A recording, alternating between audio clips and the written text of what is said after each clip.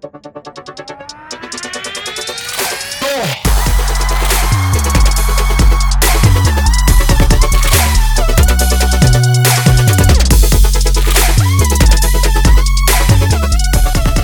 up, everybody? Today we have Dr. Jacob Berger on the podcast. Dr. Jacob Berger received his Doctor of Dental Medicine degree from ATSU, Arizona School of Dentistry and Oral Health in Mesa, Arizona. He also received his Bachelor of Science in Biomedical Sciences from the University of South Florida in Tampa, Florida. So Dr. Berger is an active member of the Hispanic Dental Association, American Dental Association, and the American Academy of Developmental Medicine and Dentistry. In addition to duties at Smiles at Lakewood Ranch, his office, Dr. Berger also serves as Regional Doctor Mentor of Operations. When he isn't practicing dentistry, Dr. Berger enjoys spending quality time with his family. In his free time, he likes to play basketball, which we've seen him balling up at the gym a couple times, lift weights, and enjoy outdoor activities. His past career was barbering in the Tampa area. Dr. Berger attends church regularly and uses his Sundays to catch up with his family over lunch. Please leave us a review on Apple Podcasts, Spotify, or your podcast platform. We always read your feedback, guys. Love your feedback. Appreciate it. Be sure to check out our new Amazon ebook, 7 Hacks to Boost Your Dental School Application. The link is in the bio. And then also, we teamed up with B&B Dental, and they gave us a discount code for NBDE Part 1 Boards Prep. So use the discount code VIBES75. That's VIBES 75 for $75 off B&B Dental NBDE Part 1 Boards Prep.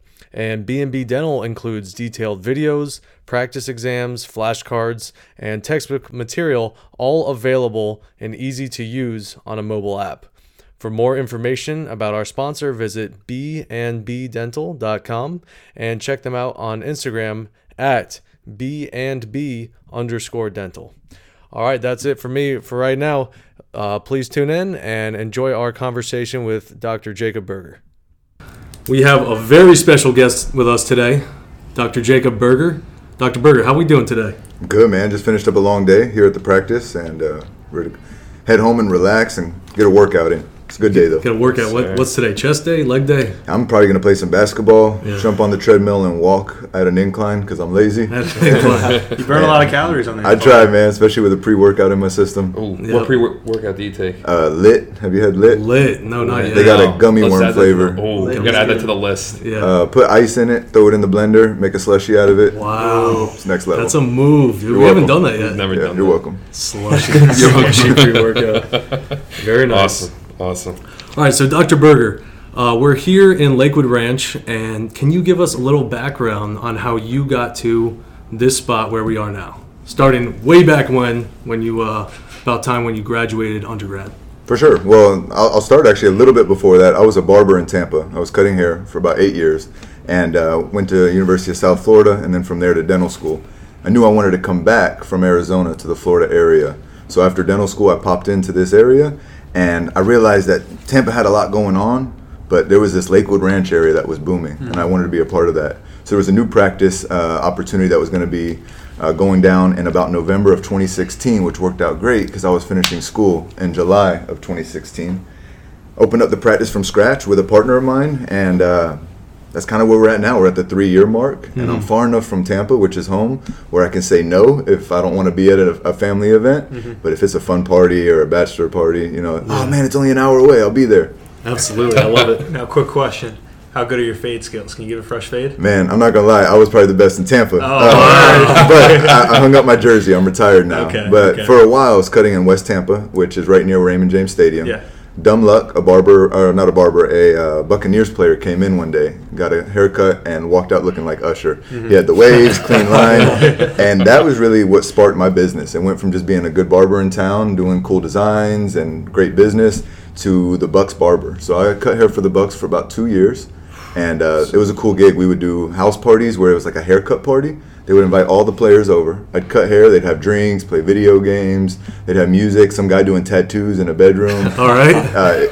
Crazy, but it really is how it went down. I was still cutting hair all the way through high school, undergrad, and then I hung up the clippers. Hung up the clippers. Picked up the drill. Yeah. Retired. Put down the clippers. Picked up the handpiece. Yeah. Okay, so give me a little bit of a timeline from when you graduated undergrad up until like going through dental school. So what was your application to dental school like? You know, I remember taking the DAT and busting my butt for it. And I was telling you earlier, take it one time. So I was really focused on making sure I only had to take it once. I took my results from it, looked at the schools, and I was like, I'm going to pick the bottom 20 schools because I can at least get into one of those. And maybe that's not the best strategy, but what worked out nice is I ended up getting a couple of interviews, flew out to a few of them, and my last one was the one school that I was like, there's no way I'm going to go here. It's my last interview. I might even cancel it. It was in Arizona at ASDOH, A-S-D-O-H. And I was like, nah, AT still is my last one. I'm definitely going to get into the ones prior to this. So why even go? And I fell in love with it. I walked in, I fell in love with the dean, the school, the area, and interview went really well. Get back home, I think I was taking like a genetics test around Christmas time, and I got the phone call that they had accepted me. And I was like, dang, do I go take this exam or do I just walk out? Because I already got into dental school. But I called up, my fam. I was like, hey, we got a couple opportunities, a couple schools to pick from. I think I'm going to go with Arizona. And so made that move out to Arizona, kind of looked at the pros and the cons and what their fourth year looked like. And honestly, man, picked up the U-Haul, loaded it up, and made the move, and then started up dental school. And honestly, that was 4 years well spent in Arizona. Right. So I think that answers that, and where you're, kind of the timeline of how I led up into that. But I remember just flying out to each interview saying, like, I got to kill this interview. And then I'll go to the next one. I got to kill this interview. I viewed each one as it was its own separate entity. Not like, oh, this is the last one. Oh, this is the last one. Until I got to that last one, and then I had that mentality. But I'm glad I flipped the switch back on, because that ended up being the school I went to. Absolutely. Crazy how things work out. Yeah, it did. And I ended up loving the dean even after 4 years. His name was Jack Dillenberg. And I feel like I owe him because he was the one that kind of was, when you meet somebody and you're like, this dude's different. You can just tell. That's how he was. Awesome. And I was like, I want to be a part of a program like this. It's badass. So now, what did you use in your interview to set you apart from everyone else? You talk about how you had to kill every interview. I had this swag to me that I knew was there, but it wasn't cockiness. It was just a sense that if I could just get the interview, I know I can win somebody over. And I know that all of y'all probably had that, where you're like, if I could just get that interview, I'll be good. So I had that going for me. I knew I had the barber thing going for me because there's the hand dexterity, there's that he must be a people person. Right. Conversation He's a barber. skills. That's unique. So I definitely was going to use that to my advantage. I mean, that's being strategic. I mean, there's no point of not mentioning that advantage. But what I meant by that was just being clean cut. Okay. Showing up well dressed, not looking like I went out the night before, looking up stuff about the school. As silly as that sounds, like I legit looked up the school, the mission, the vision, when they opened, their program, whether it's didactic, what their didactic program was, or was it a problem-based learning program. I tried to look into that so when I sat in front of somebody, they didn't catch me off guard and I looked like the guy who showed up unprepared and just winging it. So that's kind of what I meant by like each one was its own separate entity. I wasn't going to show up to the first school and look like I killed it, but then the second one I was just winging it. Because I know that would be my chance. And what if that was the one school that was going to pick me and I blew it? Right, and it's funny you should talk about that. We mentioned in one of our earlier episodes about going into an interview. You got the interview, so you're there for a reason, to have that confidence. You talked about it before. You're not cocky, you're confident in the fact that I am here for a reason. So now let me show you who I am and a little bit about myself. So, everyone out there who's listening, be confident in who you are because you got that spot for a reason. Yeah, man. And even the confidence of showing up clean cut, as silly as that sounds, I mean, the same goes for male or female. Like, be presentable because we all know that day you walk out of the barbershop, you all feel confident. We all do. We're like, if I had a date tonight, I know that I'm going to close the deal tonight. Whatever the case may be, like, you just feel cleaner. You feel more confident. You have a little bit of that extra swag when you walk in, and that's male or female, blouse or tuxedo or, suit and tie. You're going to look more confident. And like you said, you're there for a reason. Now you just got to seal the deal. Yeah, look good, feel good. Was that the one that has 3 interviews? 3 of those different types of interviews? Is that what you had? We did have 3 interviews. Or there was 3 people interviewing me at one time. Okay. I think that's what I remember. I also remember there being this stressful moment of like 12 dental students. We're all sitting at a rectangular table, and we had to put nuts and bolts on little pegs.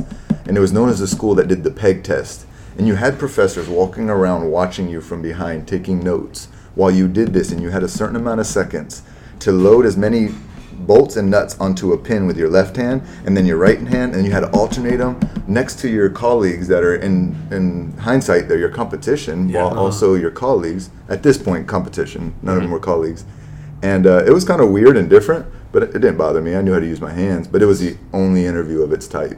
I've never even heard of that. Have you guys heard of that? Never. Nope. I think they did it for about 3 more years after me, and then they stopped doing it completely. Right. And then they went into a situational interview where they would talk about a situation. I'm here, I'm a diabetic patient. They did an example where they're like, I'm here and I'm an upset, disgruntled patient. What would you say or do? So that's what AT still ended up going to. Right. What they're doing now, I'm not sure, but I remember knowing that because I did my research. Like before going there, I wanted to know how is this research, or how is this interview going to be, and that's what I learned about Well, it. that's smart of you, because they probably were doing that just to get you out of your comfort zone and see how you react. But you're already on top of your game. On top of it, but still had sweat pancakes. Of course. For sure. Like I It's a felt stressful it rolling down situation. my back, and I'm like, really, I'm stressing about putting like nuts and bolts on a pin. But you are sitting next to your competition, Yeah. and you're like, oh, she dropped one. Ooh, she's not getting in. And you're like, what does this even mean? But they're watching how you're reacting. Yeah. And in the end, you sit at a table with 3 future professors, 3 potential past oral surgeons. You don't know who you're sitting in front of. But at the end of the day, they're judging you, and that's why you got to have that confidence and know that they got the paper behind it. They can see who I am as a student. Now I just got to show them I'm a good people person. Right. I think when I went there, it was like a group presentation. That was like one of the interviews, and it was role playing or something. Like you walk into a room and there's a fake patient in front of you, and they were like either being like difficult or something, and you had to like deal with it, and you don't know how to diagnose or anything at this point, because you're not in dental school, but you have to like figure out how to deal with the patient. They're just and then, seeing how you think on the fly. Yeah. But yeah, I remember when I got the chance, I was a 4th year dental student, I got to interview students. Yeah. And that was fun. I got to sit in on the interviews and be a part of it.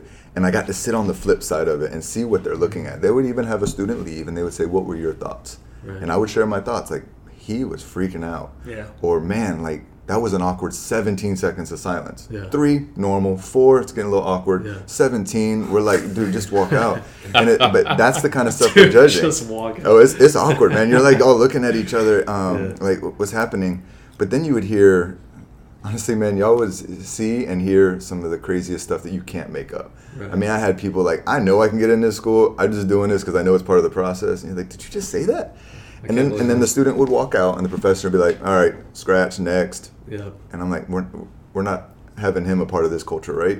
They're like, no, what was that even about? And I'm like, man, being on this flip side, you see why some people don't get into dental school. There is some far left end of the spectrum and some far right end. And if you can just sit in that bell curve and just be normal with a slight, I guess, swagger about you or a slight difference about you, something that made you you, but don't be so far out in left or right field where you're like, God, that was awkward, or man, this dude's so full of himself, or this girl is just way too much feeling herself that I don't want her a part of this program. Right. But it was cool sitting in on them. I'm not gonna lie. There was I would say for the ladies who were listening to this, I saw a couple that wore very low-cut V-neck shirts, and you would see the reddest blotched chest ever when they get nervous. And in that moment now, that's as a human being, you get distracted by this red blotchy chest, and that they're nervous. Guys get it too, but when you chose to wear a low-cut V-neck shirt, it takes our mind off of the question at hand. I'm like, man, poor girl, she's freaking nervous right now. So for those that are listening to this, don't wear a low-cut V-neck shirt. There you go. This had to be a lot of help for when you're starting to interview associates or employees or whatever for your office too. It did. Seeing that and everything. For sure. I know, now looking back, there is definitely the differences are obvious differences because there's legal things in a workplace interview that can't be said. And if said, there's some litigation problems. They didn't worry about that in dental school. I remember some questions that they would ask, like, tell me about your childhood, tell me a little bit more about why you put this on there. If we get that into detail with in the workplace, there's obviously some things you're not allowed to ask that I didn't know even existed because I had never interviewed a dental assistant or a hygienist. But yeah, I mean, it definitely prepared me. So while in dental school, if you have the opportunity to interview potential dental students, it's a great opportunity. It's fun, and you help build the school because you want it to have a good reputation when you leave, to know you were with a good program and you kept that program alive. Because if we would have let some squares in, that would suck for my reputation. Like, I don't want to be a part of the school that let a bunch of squares in. Yeah. So, what was like your first year at dental school like? Do you remember that? Like how you're trying to get in tune with everything, with the groove of everything? Tell me about that. Yeah, I do remember it because, and there's part of dental schools that I fell in love with, and there was parts obviously that we try to forget. Mm-hmm. But I remember just my study regimen is different than most, and I know it's different than most, so that's why it's sometimes fun sharing. I would go to class, I would come home and play ball, work out. I was doing CrossFit at the time and doing some Olympic lifting, hang out with my lady, and then I'd start studying at like 11 o'clock at night. And I'd study till like 3 a.m., 4 a.m., and I'd go to bed and I'd get like 3 hours of sleep. But that was normal for me. I don't sleep much. And that was my normal schedule all the time, but I always studied like that before an exam. I'm a crammer. I crammed the night before a lot. Like I legit would go 3 days without studying for the exam at all, and I just cram all the night before. That was pretty much my first year in summary, because we had a modular program, so we would take one course for 2 weeks, take the exam, one course for 2 weeks. Maybe that course for 2 weeks, you would take an exam on Wednesday, Friday, Monday, Wednesday, Friday, Monday, and it'd be like exam 1, 2, 3, 4, and 5. And I remember not having any homework or anything. You just studied. You studied for the exam. So I would just cram. I would cram and cram. I remember trying to learn as much as I could with the end in mind, because you had to study for your boards. I knew all this material. They had to teach it because it's a part of the curriculum and it's accredited school. But we all know the real reason they're teaching it is so you can pass your boards. So I try to always ask the professor, or always look at this like, what do I need to know now that's going to let me pass this exam? But so that in a year, it's still stuck in my brain so I can pass the boards and I have to restudy all this stuff. But then there was also some fun. Like, I'm not going to pretend like I just studied all the time. Like, we went out and tried all the different restaurants, all the different clubs. We hit up night spots. We were in Mesa, Scottsdale, Tempe, Phoenix. So some good times. Scottsdale, wow. Yeah, we had a good time. Yeah. And that was Saturday nights. Then you had to study all day Sunday. Yeah. I still remember like typing up like one of those public health summer. I had to write like 1,000-page paper. 1,000-page. Hell no, that would never happen. 1,000-word response. But I'm doing it at Topgolf while holding like a beer, and it's my turn next. And I'd be like, here, hold my phone. I got to finish this post. But that was first year at a glance.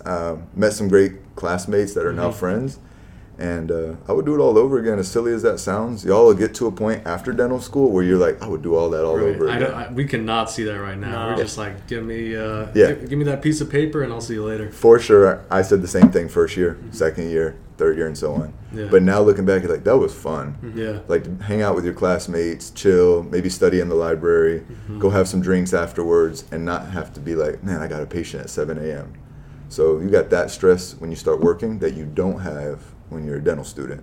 But first year was a blast. Like I said, I'll do it all over again, and definitely enjoyed the transition, though, into clinic. And that didn't happen for us in our first year. Right. Okay. So before you got into clinic, how long did it take you to kind of get control of your hand skills, like when you really felt comfortable, confident, drilling and all that sort of stuff? Ooh, man, I don't even remember what sim clinic was like, but I know even being a barber, there were still times where I struggled. Really? I probably would look back now at some of my class 2 preps and laugh at them because of how all over the place they probably were, and I thought they were probably killer. But I struggled with indirect vision, just like everybody else did. Yeah. Barbering does not, like, I cut my own hair, like the back of my neck, so I've sat up on a cabinet and cut the back of my neck before, and it looks clean. Do you have one of those like? The three-way folding hair? I don't. That wasn't out yet. Somebody invented that. Like, wow, so you did it before that? way too late. It was before that, man. And but that did not help me. Like, there's still a normal playing field for everybody. Even if you played an instrument, you were a dental assistant, you were a lab technician. Cool, good for you. But we all are at dead even when you have to cut a class 2 prep and when you have to use a mirror to look in a patient's mouth. So I don't know if there was this point where I was like, "Oh, I'm competent now," but that definitely doesn't really happen until you start actually practicing on patients, because you think you can prep until you have number 17 on somebody who can't open with a fat buccal pad. That's when you find out if you can prep or not. So to lead into it, what advice would you give yourself when you started going into clinic and started seeing patients?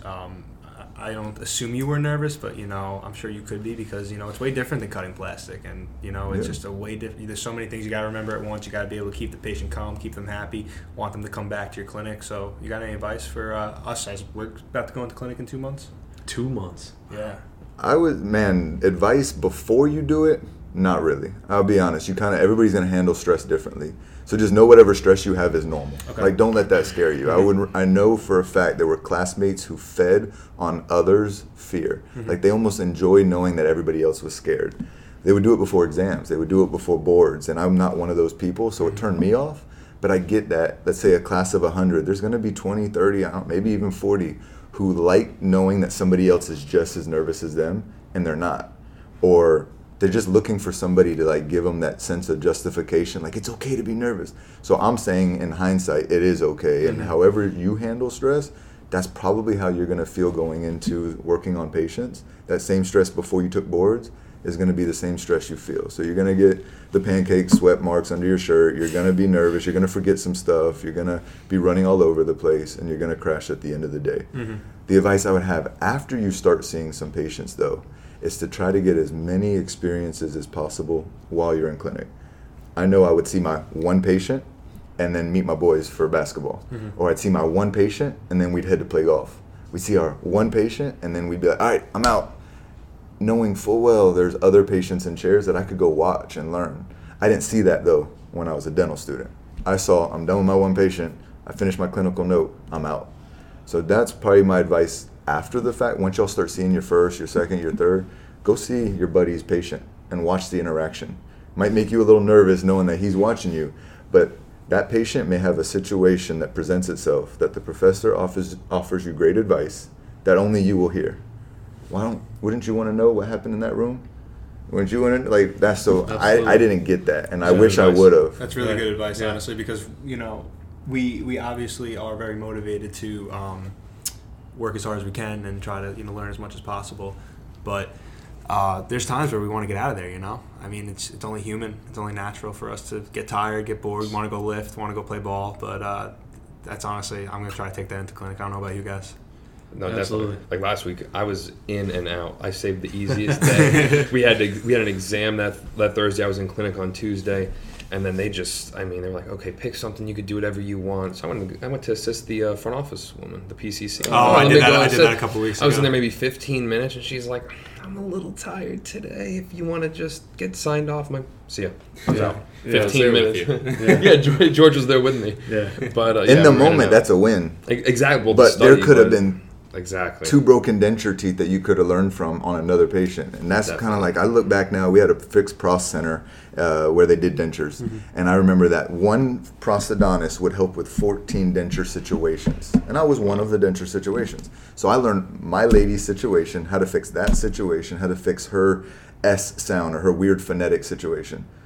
When I was done, though, I left, and I'm like, God, what if I would have sat there and listened to the other 13 issues that prosthodontist solved that I had to figure out now as a practicing dentist? I'm having to figure it out and wing it and call that prosthodontist. And I know he's probably like, if you would have just followed me. Yeah. But in the moment, it's how do I find the least or the most or least resistant path? Low-key guilt right now. Hey, my bad. I didn't do that to y'all, but I'm No, you're good. This is the right time to hear it. I because we're going into it, right? Yeah, 2 months. Come next week. I'm guilty of it. I'm guilty of it. I will say now that would have translated into easier days as a dentist, more money as a dentist, happier patients as a dentist. But you're not thinking that in that moment. Hindsight's 20/20. It is, man. So your clinic experience, was it only 2 years? Your third and your fourth year? Is that how you did it at dental school? Second year was sim clinic, only sim. Okay. We didn't see one patient at all. Okay. I'm sure we could have shadowed, but I wasn't thinking of that. Third year was in clinic seeing patients. We would see one in the morning and one in the afternoon. Then if you were really go-getter, you could see 2, but that was it. And then our third year is different than most dental schools, or fourth year, sorry. We spent 6 months in the building, in clinic, and 6 months at other locations called external rotations, but we did them in 1 month increments. So the first month was in clinic in Arizona. The second month I spent in Seattle. I come back for a month in Arizona. Then I spent another month in Florida at a community health center. Then I did a month back in Arizona. Then I went back up to Washington State. And that happens throughout the whole year. Everybody got to pick their external rotations, though. And I picked ones that were in fun cities. I mean, That's good for you. I had to think about that. There was somebody who picked like Waco, and somebody picked North Dakota, and they were like, "Yeah, you get great endo experience." I was like, "I'm looking for like breweries and stuff." A good time. Yeah, so I picked like Seattle. I picked Fort Lauderdale. There's one in Naples. That was one of the things I liked about my program. And to this day, when someone says, "Why do you feel like you excelled more so than some of your colleagues at the 3-year mark as a dentist?" I owe a lot to dental school, but also how serious I took outside of dental school. But it was that 4th year of seeing, sometimes we'd see 6 patients in the morning and 4 to 6 patients in the afternoon. And that was a great experience. That was fun. That's how our clinic kind of evolved. It went from first year all didactic, second year all sim, third year all clinic, fourth year half and half. Okay. Right. And that's cool because you get to travel and see some stuff, It was a sightseeing. good time. Yeah. I'm not gonna lie. One of them, you get to pick a roommate, and y'all had to share an apartment together. And I picked my best friend. He jumped in that one too. So I mean, it was cool. We would ride together, take an Uber together, have fun on the weekends, and then have long days in the clinic. But then you knew when that month was over, back to clinic, because you got to do the same thing. Yeah. But and then you would take your exams and your we called them. What are those called? Where you have to do something to pass. Competencies. Yeah, we had competencies, and you would do those while you were in clinic. Wow. So when you would leave, you better have your competencies done before that final rotation. Obviously, that stress of checking a box, y'all deal with that. It's nice when you don't have to worry about that. But that's the world we live in, a world of checking boxes. So did you feel after your 4th year you were ready to go out and start working? You didn't do a residency, right? Or- I didn't do a residency, and I felt confident to go Okay. work. I did. There were some classmates that I knew didn't feel confident, but I knew them pretty well, and it made sense. I was like, you know what? I think you should go to residency. You don't say those things as a friend, but I also had my buddies that we knew each other, and we knew that we were going to take our job serious. We were the ones who showed up on time, and were like, let's just do our job. And they didn't go to residency, and they're killing it. So I felt confident, and I don't think it was a false sense of security. I mean, I felt confident, but I also know now that I did more in my first year as a dentist practicing than some of my colleagues are doing in their first year of residency, except I'm getting paid for it, Yeah. and I'm seeing more patients, and I'm building my reputation. They're reporting on a patient, looking at the person who's medically complex, having to report to a professor. They only got to see 4 patients. They still had to send stuff to their specialty at that program. So for that reason, I felt I made a good choice. But for anybody who's feeling that second guess moment, like maybe I should do a residency, then you probably should do a residency. But if you already have that confidence, like I'm going to work, then you're probably built to go be a dentist right now. And you knew that by when, like your 4th year, spring semester, first semester? I think I knew that probably halfway through my 3rd year or 4th year. Okay. It's kind of in that moment. Definitely not first or second year. Yeah. It's too early. If you're doing that, you're just talking. Yeah. Yeah. There's no truth to that if you're just saying it. So what was it like your 4th year? You're applying for jobs. Walk me through that process. You know, 4th year, I knew I wanted to get back to Florida somehow. I didn't know how to do it, but I didn't know any dentists in Florida. So I was like, do I start sending out emails? Do I go on Craigslist? Do I call up like a practice locator? Man, what do I do? So I had that moment, and I think that happened in 3rd year or the end of 3rd year, because I knew all the 4th years had said you better start looking. But what ended up happening is I met somebody cool. One of my classmates, I met his mom who worked for a DSO. So that let me learn about the DSO world. So I got to learn about the DSO world and what that meant. What is the difference between a Coast or an Aspen or a Pacific or a Heartland? And I learned what those were. I had no idea those even existed. I thought it was private practice or bust. I didn't know. So that opened my eyes up and allowed me to make some interviews and kind of learn what was out there. But I think I did 3 or 4 solid interviews, and one was not so much a working interview, but it was like a Panera Bread sit down and talk. She asked me cool questions like, what do you like about dentistry? How'd you get into dentistry? Do you work on kids? Do you like endo? She was basically trying to see, is this guy going to do everything that our practice needs? And that ended up being who I ended up working with. And I think both her and I were glad we chose each other.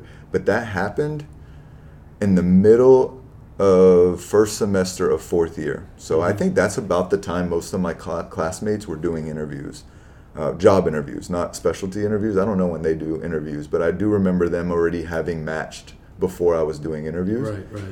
But that's when I started the ball rolling, and I actually knew I had a job by January of my 4th year. So I legit had 5 months before graduation, and I already had signed a contract with who I was going to be working with.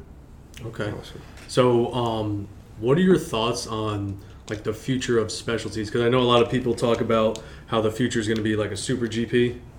What are your thoughts on that from what you've seen so far? Now that I've done dentistry, I hope we always have specialists. Mm-hmm. Like, I hope there's always somebody who's an expert in their field. Mm-hmm. It's nice to be a super GP. I sometimes consider myself one because we do endo, we place implants, we do IV sedation, we do Invisalign, veneers. There's not much we don't do here except maybe gum grafts. So in a lot of ways, our patients view us as like a super GP practice. They don't call us that, but they will say constantly, I don't want to go to a specialist. Can't you do it here?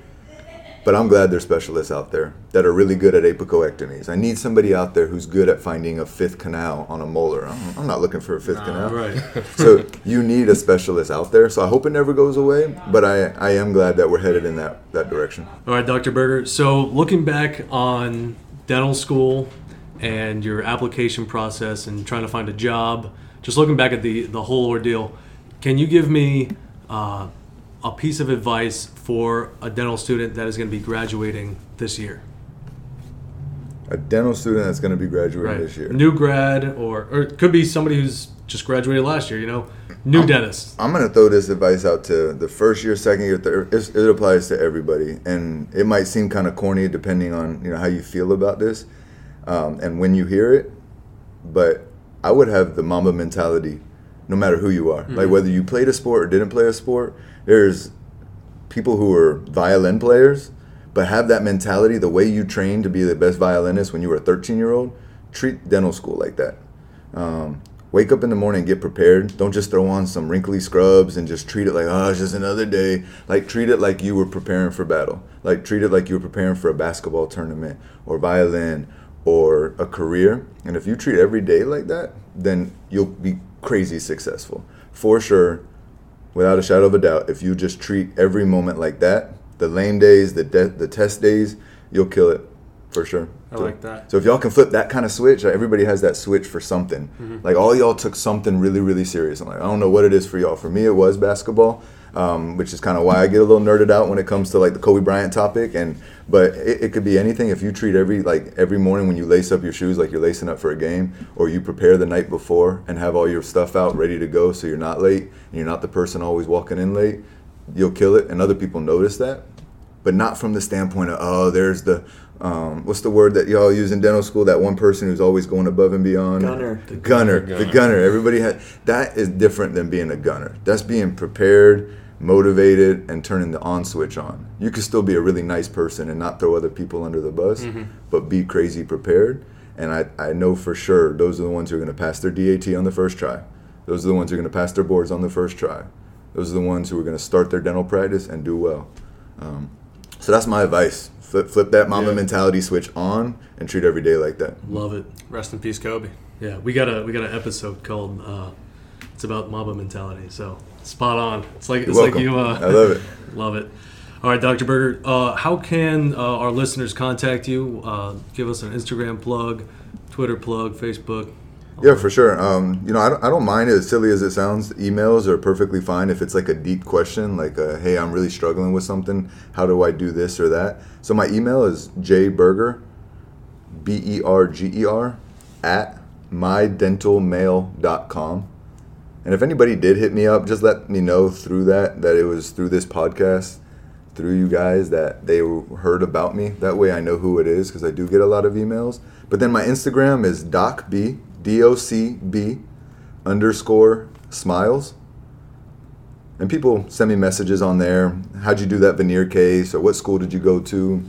What advice would you give me as I do an interview? So those types of questions are always welcome. But yeah, email and Instagram are the best two ways to probably get a hold of me. And I'm pretty good about getting back to people. Great. Yeah, I mean, we were taking a look at your Instagram. Pretty fire. Love it. Try, man. Good stuff. I opened it up about a year ago, and I did it mainly to show people the work that we were doing here, thinking it would bring patients to the practice. I'm not going to lie, Instagram to get patients in the practice is not easy.